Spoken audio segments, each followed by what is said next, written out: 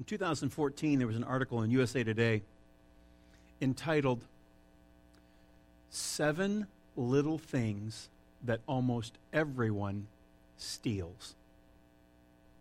7 little things that almost everyone steals.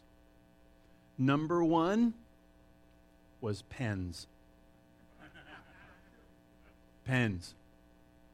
Now, it's kind of interesting. The title of the article was 7 Little Things That Almost Everyone Steals, and I say number 1 is pens, and every one of you were hiding the pen that you just got, and you're putting it back in your purse or in your pocket. You're laughing, you're giggling.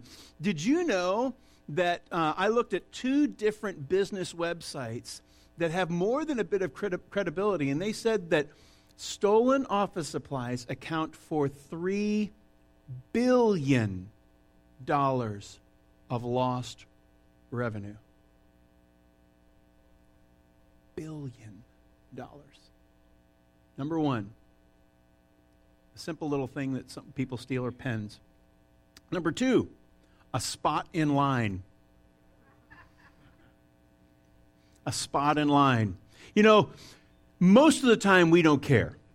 Okay? And the most common place I see this, if you're thinking about no matter where a line might be, is when you're driving down the road and someone just kind of sticks the front end of their car out a little bit, and even though you're in a hurry, okay, 1 car is cool.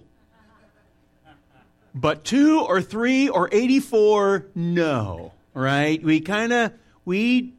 is all right, but after the 2nd or 3rd car, we start to take offense, all right?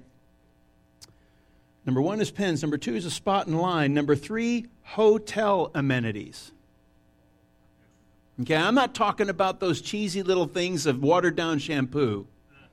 Hotel.com did a survey, said that 1/3 of the survey respondents admitted to stealing linens, towels, sheets, blankets, stuff like that. Yeah. Parking spots. Who, just raise your hands, I can't see you because it's all silhouetted right now by these lines. Who will admit to seeing a parking spot 2 rows over and racing over to get it because you think the car on the other side of the lot also saw it and you're racing to get there and you swerve in? Anybody ever do that? Okay, I didn't either. All right. Parking spots, number 4. Number 5, books and magazines from various offices or coffee shops or things along those lines. Number 6, lighters. And number 7, restaurant straws, napkins, and or other condiments. Who has a ketchup packet from Chick-fil-A right now sitting inside their car door? All right. Who's got a bunch of straws in the glove compartment? Right. Yeah.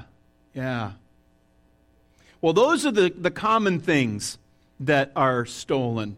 All right. Consider the following accounts of your not-so-average theft. 2 weeks ago, police in Georgia were looking for some crooks who made off with nearly $100,000 of ramen noodles.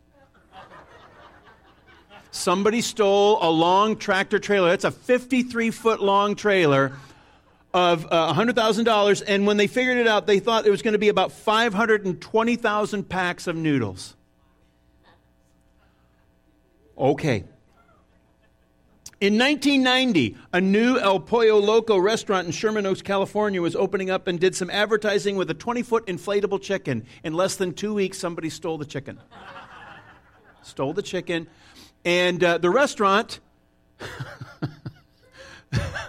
Oh, stop. The restaurant offered a dozen chicken combo packs. If anybody would return the thing, I'm thinking, you must not really like that chicken that much, if that's really the deal. This one, when I read this, I had a hard time. After he had been fired, a preacher stole the pulpit and organ and the curtains from a church in Houston. When he was interviewed by the police, he acknowledged that he had stolen those items, but he left the piano because it was still being paid for. That's what he told them. You know, we've gone through the list of the Ten Commandments now for the last few weeks, 7 weeks, and And the whole point was that we not look at this list as some kind of semi-attainable lifestyle or rules of behavior just so that we can kind of make sure that we're basically on God's good side. As long as we haven't broken all of them, we're hoping that God will give us the benefit of the doubt. When in reality, these are a gift from God.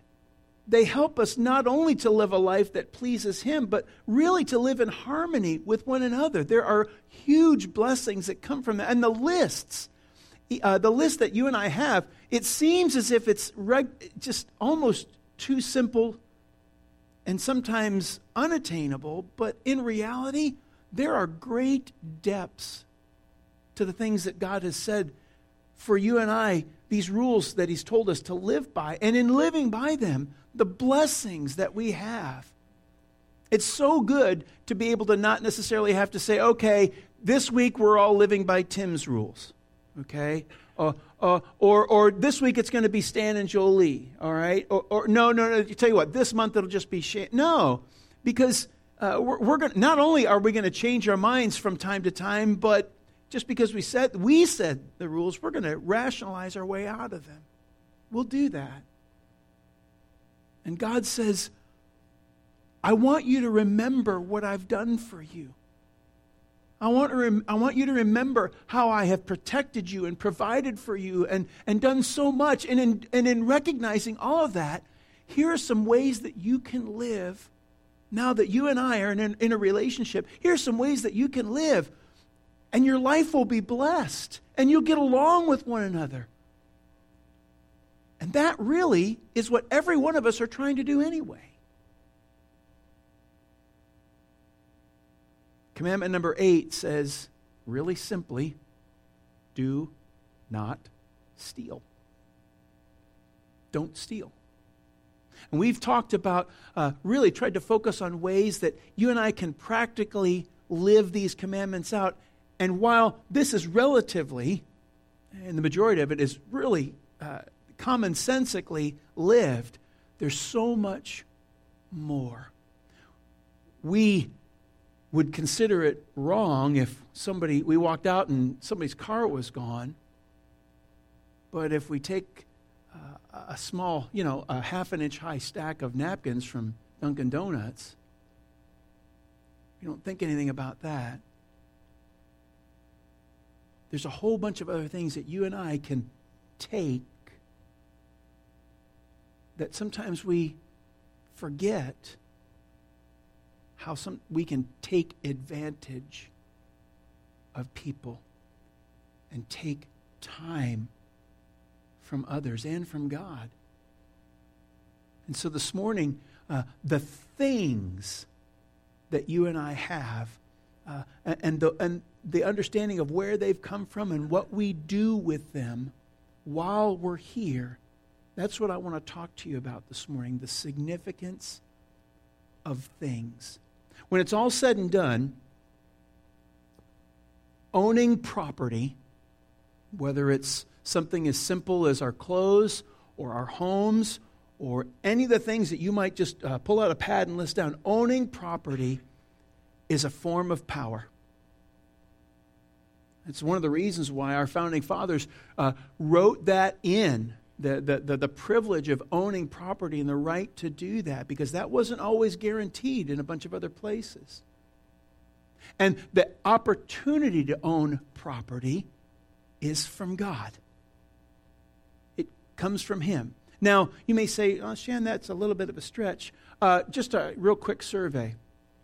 When you no longer are living, what things are you taking with you? You got your life from God. You got an opportunity to live the life from God. The health you have, the things you have, from A to Z, all come from Him. And so this delegated aspect of authority comes from him. And it was ordained in the very beginning of Genesis chapter 1. Listen, he says, "So God created mankind in his own image. God blessed them and said to them, 'Fill the earth and subdue it. Rule over the fish and the birds of the sky and over every living creature.'" We got that from him. I made all this. This is Shan's paraphrase version. I made all this, and I'm going to give it to you. And I want you to I'm going to give you authority over it. And there's going to be some responsibility that comes alongside that authority, but it's going to be for you. All this stuff that we have given to us from God. Our ownership authority is delegated. So ownership, listen now, ownership is better understood as temporary management. The question that you and I could easily ask ourselves is, what am I going to do with what God has given me? We do that every day. God, what am I going to do with the day that you've given me? What am I going to do with this family that you've given me? What am I going to do with this strength and this job that you've given me? Anything. God, what am I going to do with what you've given me, with the understanding that everything that I have, I am temporarily managing? Property, things, are given to us by God. So stealing is not only a crime against you if I steal from you, but it's also a crime against God because God gave you the thing that I just stole. So we may not necessarily think it's a big deal if we steal from each other, but if you and I, as we said in the very first commandment, we're not going to have any other gods except him. We're going to worship him and him alone. Second commandment, we're going to demonstrate that commitment by living a life that is noticeably for him. Then taking things can't be a part of who we are. It just can't. Because that's not what God wants from us. Stealing, when it's all said and done, stealing, in its essence, is impatience with God. God, there's something that I want over there, and I want it now. I don't want to wait for it, and because I'm oftentimes too busy, I don't even think I'm going to ask you for it. I'm just going to go take it. We're impatient with God at best, and at worst, we don't trust him. We don't trust that he has the power to do for us what we need and what we want. And so that is a simple definition of stealing. In its essence, is impatience with and lack of trust with God. If God is the giver of all things, then when someone steals, that person is saying, what I have from God is not enough. It's the opposite of the song we just sang. What I have from him is not enough. I want more. I can't trust God to do it, so I'll just go ahead and take it. That's what that is. Now, it's interesting. Jesus is so stinking smart. He really is. He tells a story that you and I, if you put that up, it's from Luke chapter 12. I want to read this to you. Some of you have probably heard this before, and that helps us to understand this perspective of temporary management and what an attitude of lack of trust and impatience with God is really all about. Someone in the crowd said to him being Jesus, "Teacher, tell my brother to divide the inheritance with me." Okay? This man, whomever he is, has an argument with the way that the family and or a brother is dealing with things. And so he's going to try to subvert the law. There was a very serious code that would be followed for inheritance. And he's going to subvert that by taking advantage of the circumstances that he has with Jesus. He says, hey, I want you to, even though I know it's probably not the best way to do things, I want you to get involved in this personal matter so that I benefit. I want you to take something for me. Jesus replied, "Man, who appointed me a judge or an arbiter between you?" Then he said to him, "Watch out. Be on your guard against all kinds of greed." Here it is. "Life does not consist in an abundance of possessions." Parentheses, things. Life does not consist in a pile of things. And he told them this parable. The ground of a certain rich man yielded an abundant harvest. He thought to himself, what shall I do? I've got no place to store my crops. Then he said, this is what I'll do. I'll tear down my barns, build bigger ones, and there I will store my surplus grain, and I'll say to myself, you have plenty of grain laid up for many years. Take life easy. Eat, drink, and be merry. But God said to him, you fool. This very night your life will be demanded from you. Then who will get what you have prepared for yourself? Most important line in the entire story that Jesus tells is right here. This is how it will be with whoever stores up things for themselves, but is not rich toward God. It's an awkward story. It asks you and I to consider things that we can't possibly know. You and I can't possibly know what kind of favor or calamity will come upon us this afternoon, next month, next year. We have no way of knowing this. We have no way of knowing whether our health will continue until we breathe our last, or we get a sudden phone call from the doctor and saying, I need to talk to you about something because it's going to change the way that you live. We have no idea whether we're going to be living in this part of the country or another part of the country or another country. We have no idea whether we'll be living or not. We do know that God knows. We do know that He holds all things in His hands regarding you and me. And He gives you and me everything that we have. And so, the more we dwell on those truths, the more we come to realize that, wait a second, there's a level of accountability that maybe I need to understand. There's a way to live life and not worry about what you do or don't have, but in fact be content. We're going to talk about that in a couple of weeks.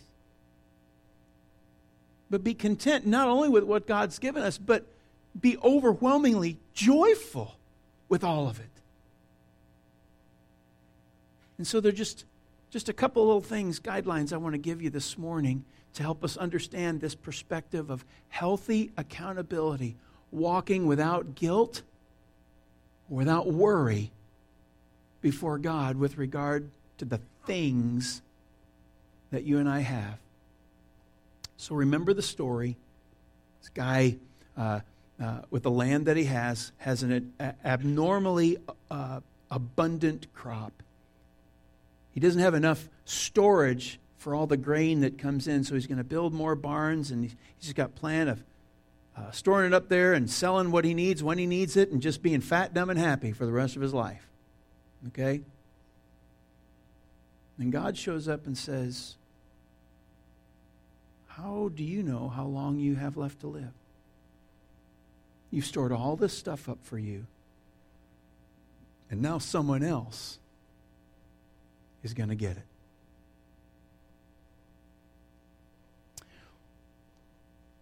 Things have that kind of power.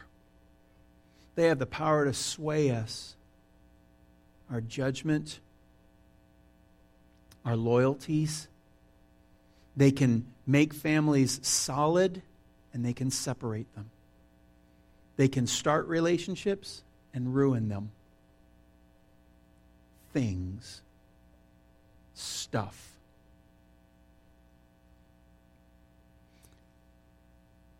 What can things do? What can things do? Things can be a part of your identity, but they shouldn't completely and totally define you.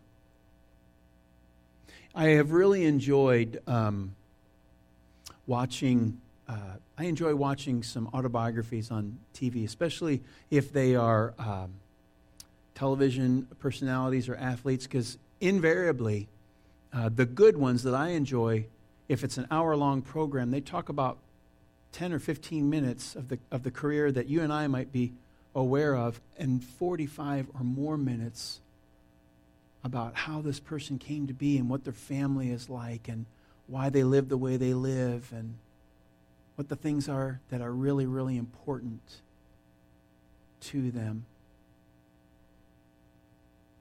That's where you find out that whether the jersey that the athlete wears is the only thing that defines them or not. Are you defined by your car? Are you defined by your house? Are you defined by your Savior? Those are some significant questions. Does Jesus know whom I am?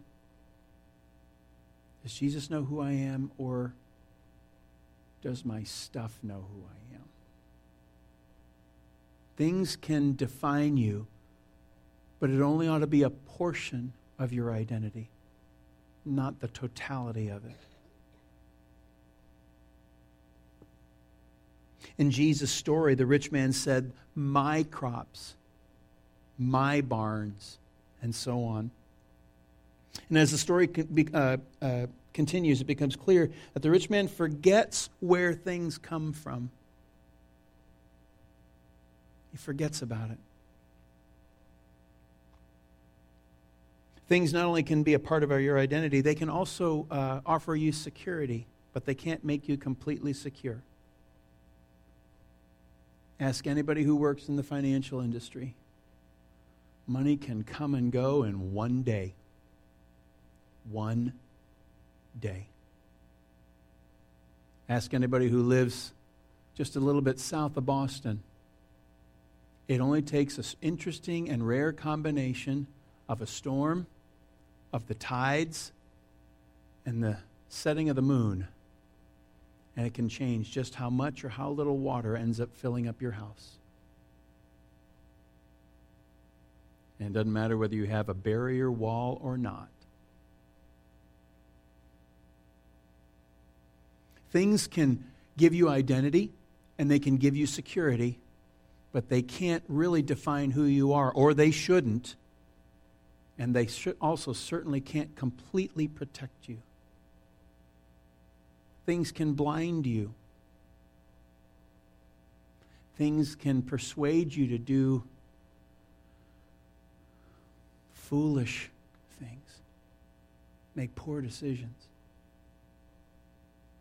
They can encourage you to make great decisions and give you clarity of sight.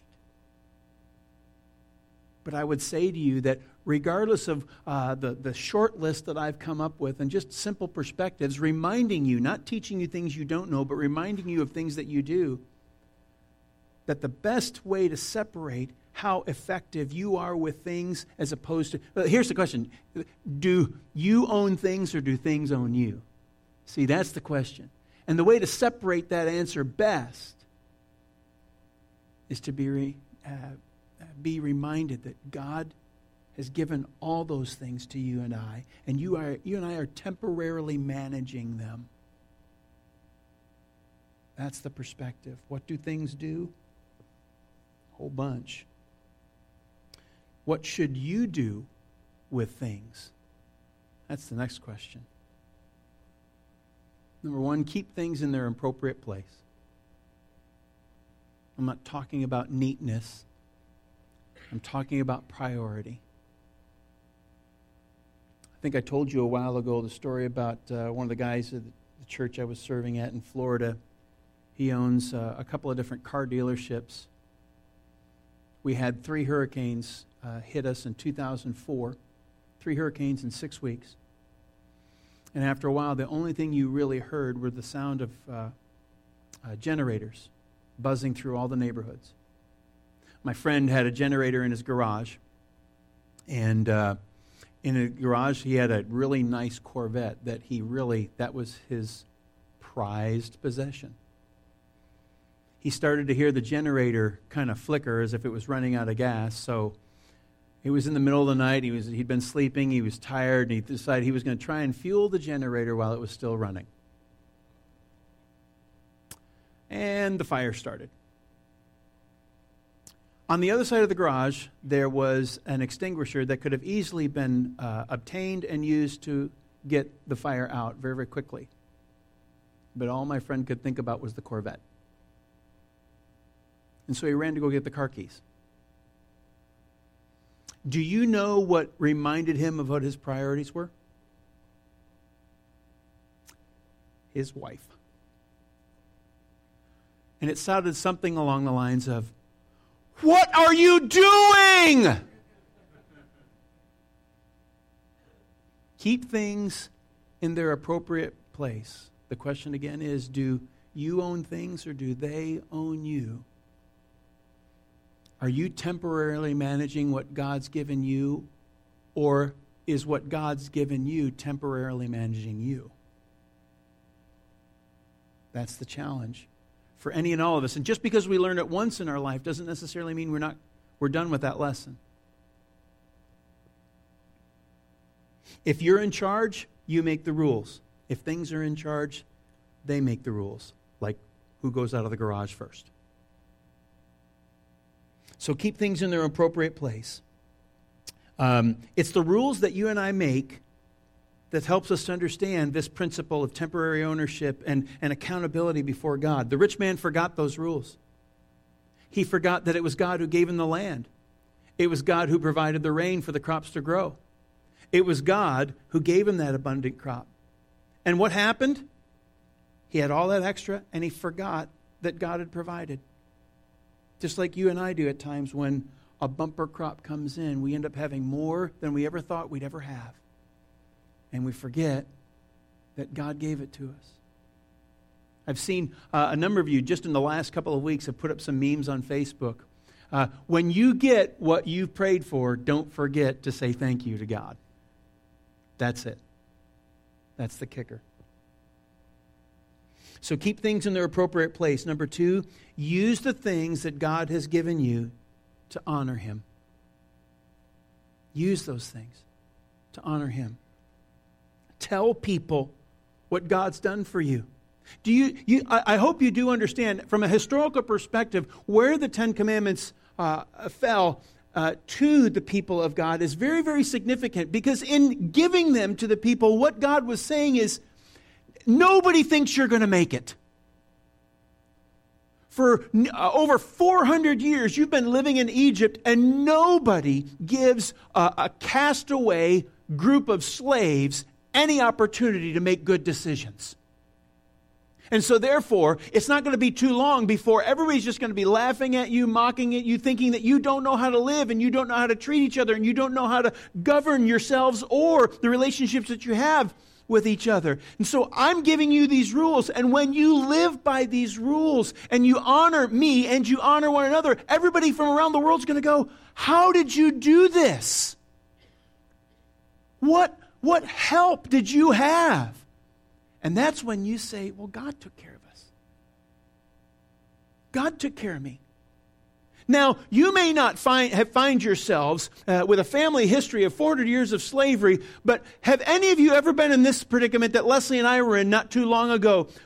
We went into the hospital with the 2 of us and came out of the hospital with 4 of us. Okay? And you and I, when we go through a circumstance like that, we suddenly are supposed to have this wonderful knowledge of how to be a dad and a mom.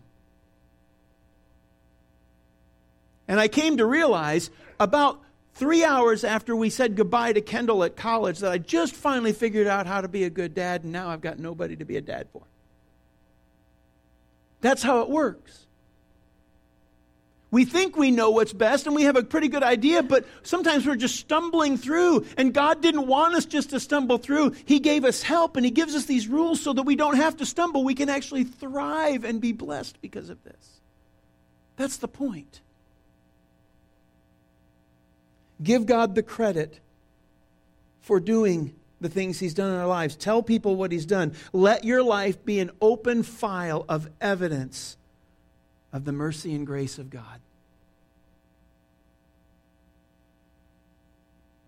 Sometimes, on maybe a little bit of a disconcerting perspective, sometimes you might say, well, Shan, I'd like to be able to put things in their proper place, and I'd like to be able to give the credit, but there's not a lot that I have. Well, you'd probably change your mind on that if you actually started to think about and list down and maybe have some people that you trust take a look at your life and give you a really good list. But there's another perspective that James in the New Testament kind of brings up, and he says, have you asked? His direct quote is, you do not have because you do not ask. Now, sometimes I can remember in my early walk with the Lord, the things that I asked for were really silly. It was representative much more of a 10-year-old than maybe a 25-year-old. Really. But the longer I've walked with Him, the more wisdom He has given to me because I asked for it, to be honest with you. And secondly, that wisdom helped me to say, God, I need help here. I'm doing everything I can, and this is your family, this is your church, this is your house, these are your cars. I need your help doing that. And you and I don't have enough time for me to list all the things that God has done.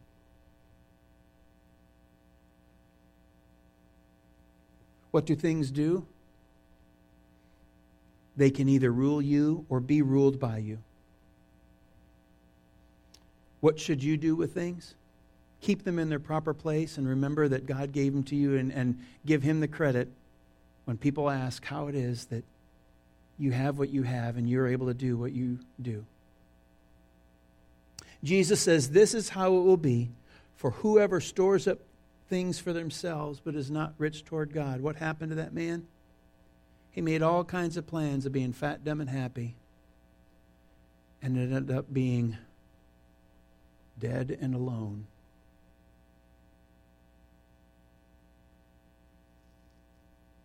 This is the kingdom contrast of two different views of the world. One without God, which says obtaining and storing things is the most important goal in life. You've seen the bumper sticker. He who dies with the most toys. In reality, you and I know that's a lie. The bumper sticker really needs to read, he who dies with the most toys ends up not getting to decide where they go. That's what Jesus just taught.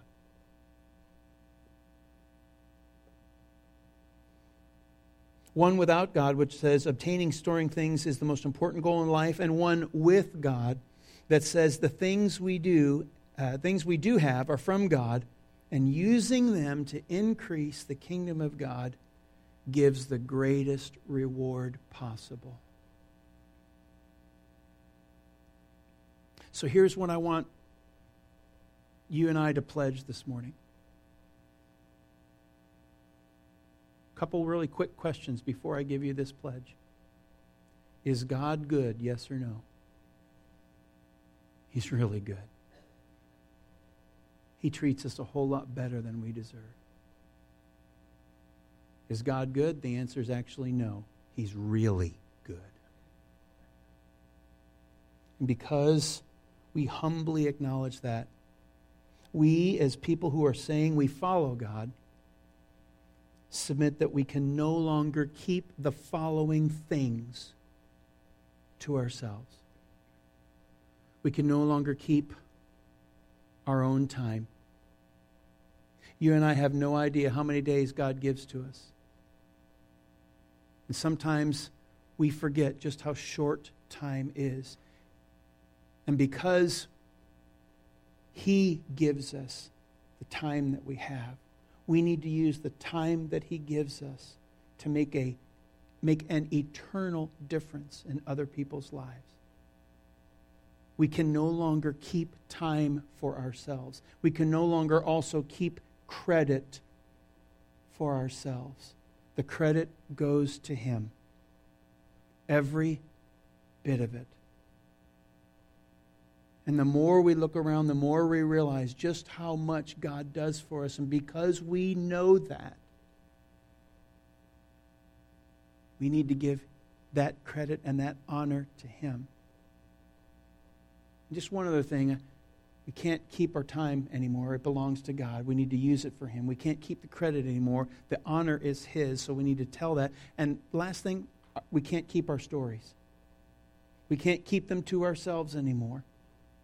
There is so much experience in this room, just this room alone, about who God is and what God's done and what prayers He's answered and what prayers He hasn't answered in protecting you and I from ourselves sometimes. And all of that gets packaged together, sometimes in this crazy box, sometimes in this amazing box. But whatever adjectives you want to give to it, it's God's box, and He still is doing amazing things for you and me, and people need to hear the truth about that. Because you know what? Next week, the sermon is about not lying. Do not lie. I'll give you a kind of a commercial for next week. I was reading an online leadership article by Carey Nieuwhof, and he said, you know what? This world has an overabundance of information. The last thing we need is more information. The first thing we need is meaning in life.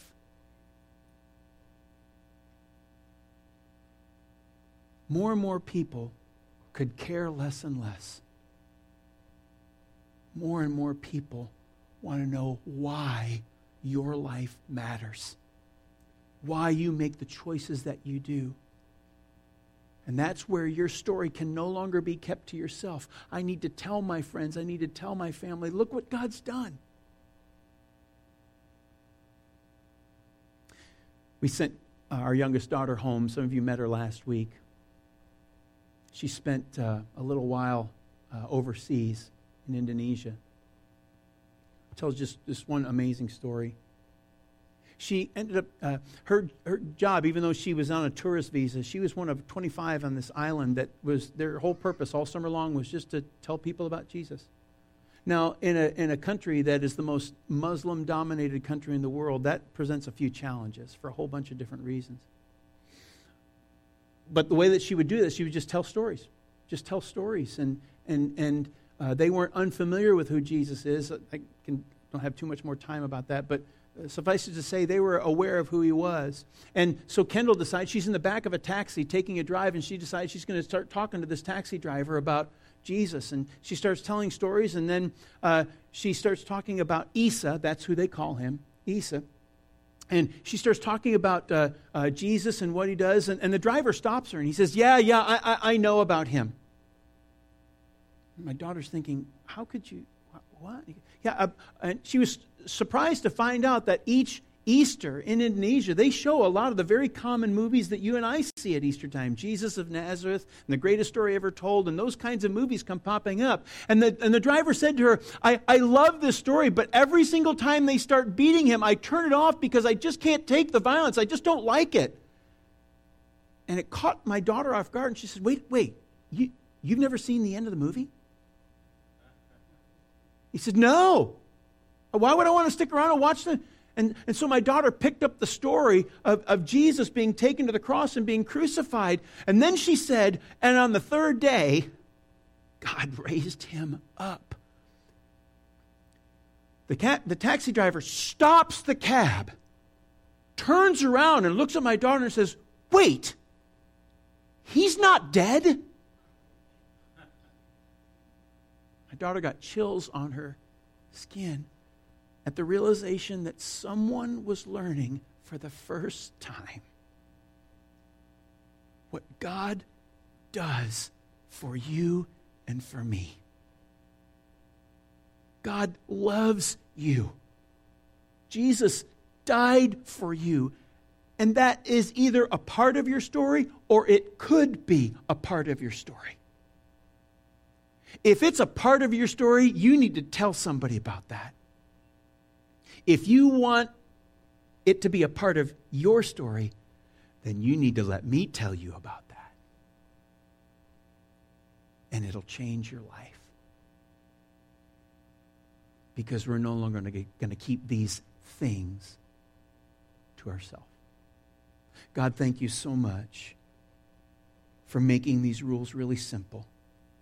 Really simple to apply to our lives and really simple to live in a way that pleases you. God, we don't want to just focus on how many pens we have in our office desk drawer, how many straws are in the glove compartment. We want to focus on what you have done for us and what you want to do for others and how you can use our life to make a difference in somebody else's. Thank you so much for loving us even when we're not lovable. Thank you so much for forgiving us of some really stupid things that that we have said and done. God, thank you for graciously encouraging us and blessing us and taking care of us. And because we now remember that that's a part of our story, God, help us to tell our story to somebody else. This we pray in Jesus' name. Amen.